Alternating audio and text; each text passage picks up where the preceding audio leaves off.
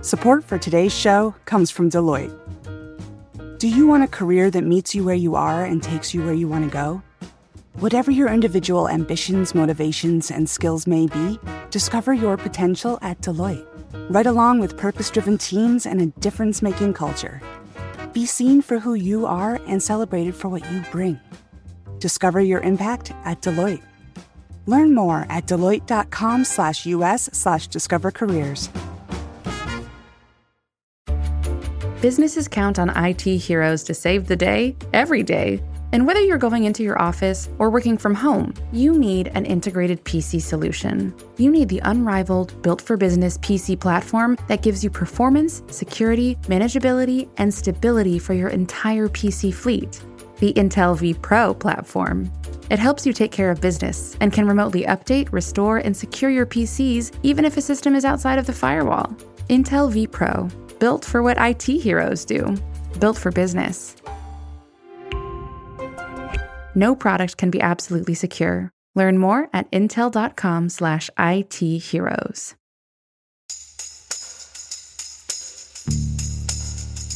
From Cafe and the Vox Media Podcast Network, this is Stay Tuned in Brief.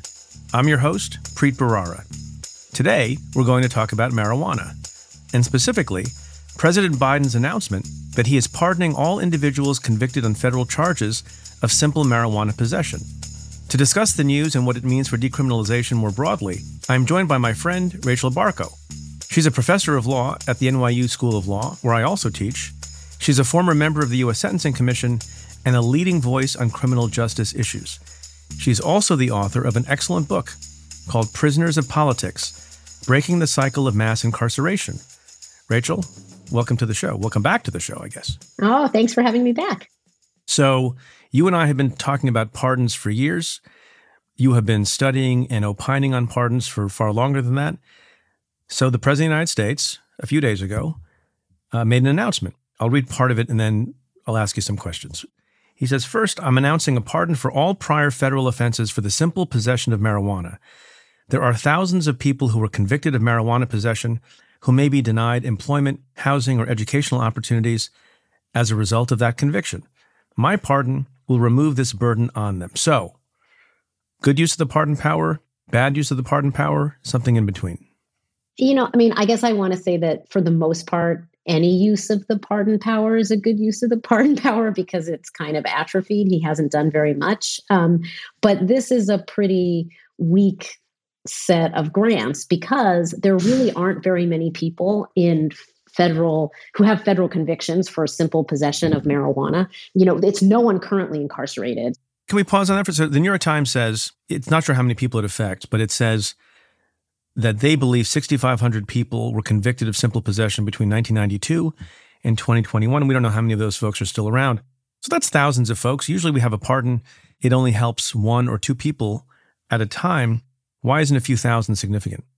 Well, so that's the group of people that are potentially in the universe that will benefit from this. But he's only granting the pardon for this specific conviction of simple possession. So what we don't know about those 6,500 or so people is whether or not they have another conviction. If they had a simple possession plus they had a small distribution count, for example, pardoning the simple possession count really doesn't get them anything because they'll still be dealing with the burden of their other convictions. And I suspect a decent number of these folks will have that as an issue in their case. So this won't get them very much. And then, the other issue is just that we have, around 18,000, give or take on any given day, people who have filed clemency petitions. They followed all the rules. They filed their petitions.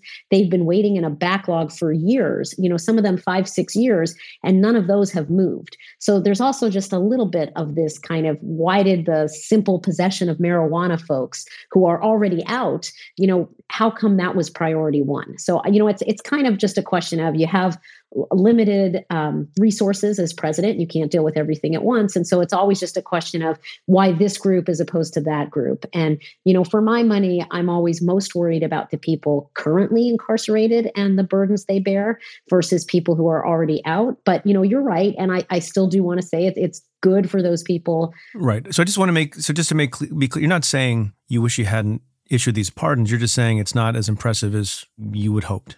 Right. This is really small ball. So I hope it's a step in the direction of much more. But, this is, it's like taking a scalpel to the sum total of mass incarceration in the federal system and finding the teeniest, tiniest little space that you could address. Right. But you don't want to praise a first. Well, we'll get to what the implications are for this, because I wonder what you think about that. So on the one hand, he's issued this pardon for a number of people who, by the way, I don't know who's getting charged with simple possession in the federal system. We, as a general policy, did not charge simple possession, not just of marijuana, but any narcotics. Simple personal use possession was, as a policy, not something that got charged. That's why these numbers are so small, because of the many, many, many, many, many thousands of federal drug convictions over 20 or 30 years. It's only a few thousand. Do you have any reaction to the fact that there are even that many charged with simple possession? It's tiny. And I mean, most of the cases that involve simple possession in the federal system are in border districts. So it's, that's where you see the numbers at their highest. People come over the border, they're arrested, and they have quantities that either could be large enough to be charged with a distribution count, but they're given simple possession because it's what we call these fast track districts where, they process the cases more quickly. That's the bulk of the simple possession cases in the federal system. He did also give pardons, though, to people that have simple possession in the District of Columbia. Yeah, so that's probably a lot of them, right? Yeah, and that's, I believe, according to the White House report, I think that's in addition to the 6,500. I think they think it's 6,500 who have federal outside of DC possession cases outside of DC. And then there's probably, another few that come from the District of Columbia. But, this is a very small part of the people who are serving sentences for marijuana. And I do think one of the things he was aiming to do was remedy the kind of unjust outcome where you have states where marijuana sales are big money for people now. It's legal in those states. We see people, making money and profiting off it. And yet here we have these people who have convictions for the very same activity. And really all he did here was kind of give relief to buyers, but he hasn't done anything to equalize the treatment of sellers. And so I would have liked to have seen the distribution of marijuana covered by this pardon. But it is a start. It's something. So we were talking about the federal system, and whenever we talk about crime and punishment, we need to make sure that people appreciate that most criminal cases, most incarceration is a result of state prosecutions. Obviously, the President of the United States and our federalist system doesn't have actual power to do anything about that. But the second part of his statement here, he says this: I'm calling on all governors to do the same for state marijuana possession offenses. Do you think that will have any effect, and does that matter? I think it's always good for the president to use the bully pulpit to indicate issues that he cares about. And I do think the president can be a kind of trendsetter by going out in front of an issue. That might give some political cover to a governor that was on the fence. I mean, truth be told, governors actually took the lead on this ahead of him, because we did have state governors who had given pardons for people for marijuana offenses before Biden did. But this may lead some of the governors who hadn't yet done that to decide this is a good political move. If Joe Biden made the political calculus that this is a good thing to do right before midterm elections, then the signal might be that this is a winning political issue, and governors might decide to do it too. I mean, I think the most important thing he did that day was neither the ones he himself issued nor this statement to the governors, but his request to have marijuana considered something that should be declassified and rescheduled. Yeah, so I was going to get to that. You're jumping ahead, Professor. I'm sorry, but that was part of his statement, and I knew you were going to get to it. So I know you've been sort of unimpressed. So with the first part, the second part. So let me read for folks the third part that seems to make you a little bit happier. Third, the federal government currently classifies marijuana as a Schedule I substance, the same as heroin and LSD, and more serious than fentanyl. And he says it makes no sense. And then he says, as you alluded to, I'm asking the AG and the Secretary of HHS to initiate a process to review how marijuana is scheduled under federal law. So I guess that's what I was saying at the beginning. Is this the beginning of something much larger or not? I mean, that would be big. That is, it's hard to, that's a big deal. I guess I'm trying to figure out the best way to say it. If it's a big deal, if it gets completely removed as a scheduled drug, that would be monumental, that would be a very big shift. And even if it gets rescheduled, because as you said, right now it's in Schedule 1, which is considered the most dangerous category of drug, which is preposterous, right? It's actually a little embarrassing. Can you explain that to folks a little bit about the schedules and what they mean and why it's preposterous? Yeah, so in the 1970, I think itself, Richard Nixon signed into law this comprehensive drug legislation that set out that we should have, it's the Controlled Substances Act, and it was a process for classifying various illicit drugs and substances. And there's 5 categories, so Schedules 1 through 5, with Schedule 1 being the drugs that we consider to be the most dangerous. These are the ones that should have no medical use, and contain a high potential for abuse. So that's like the worst. We think these are going to be abused and there's, no legitimate good medical use for them. And that's where marijuana was scheduled initially and has stayed ever since, was as no medical use, most dangerous drug we've got, high potential. Right, alongside heroin, LSD, ecstasy, and some other things. Right. So it's ridiculous because we now have over half the states have authorized the use of marijuana for medicinal purposes. So we've now had years and years of using marijuana for valid medical reasons. People have found it to be very beneficial for pain management and other medical uses, but it's still illegal under federal law. And so what this should hopefully do is finally catch federal law up with the reality that, in fact, marijuana does have lots of beneficial uses. It's not a drug that has a high potential for abuse, anywhere close to the drugs that it's surrounded by here. And so the real question, I think, I'm pretty confident it's going to leave Schedule 1, unless this process is really broken. I think any rational person looking at facts is going to move it out of Schedule 1. The bigger issue is going to be, does it kind of get removed entirely so that it's just descheduled, it's kind of outside of this whole regime entirely. Well, that's a big step. It reminds me of this debate that has been going on for a long time, where you have the discrepancy in the treatment of powder cocaine and crack cocaine. And I think a lot of people, and you might be one of these people, would say, not unreasonably, that they should be treated the same and the weight differential shouldn't be as great as it was for a very, very long time. And finally, there was a bipartisan approach to decreasing the differential, but not making them equal. Are there any lessons from that here as to whether or not you'll just move it to another schedule or deschedule it altogether? I mean, it's a little different in the sense that the question of crack powder was entirely political. That had to take place in Congress. So it's the Democrats and Republicans negotiating with each other, trying to figure out what both sides could live with. This classification decision is different than that, right? This is something that he's asked his attorney general and the head of HHS to do. So it's supposed to be a more objective, more fact-based process than a political one. But having said that, I'm sure politics is part of this. And I'm sure those folks will think about that. So, if I had to take a guess, I think it probably stays scheduled, but maybe it's, just to give you an example, like in Schedule 3, just to take the midpoint of drugs that are scheduled. Is Diet Coke in Schedule 3? Tylenol with codeine is, though. Tylenol with codeine is in Schedule 3? Yeah. So, and like Schedule 5 has Robitussin AC. If you put marijuana in with Robitussin, would that be bad in your Well, I guess my point there is that if given that those things are scheduled, you can imagine the argument that says, well, let's not completely remove marijuana. And by the way, even if the federal government did that, even if the federal government decided, this is just a completely legal substance like oregano, it's not part of our drug classification at all, you could still have individual states deciding they wanted to continue to ban it. So it wouldn't necessarily mean that it would be legal everywhere, because right now the states vary, right? We have some states that have decided to allow the sale of marijuana and others have not. And, if the federal government got out of the business entirely, it would be a state by state kind of a question.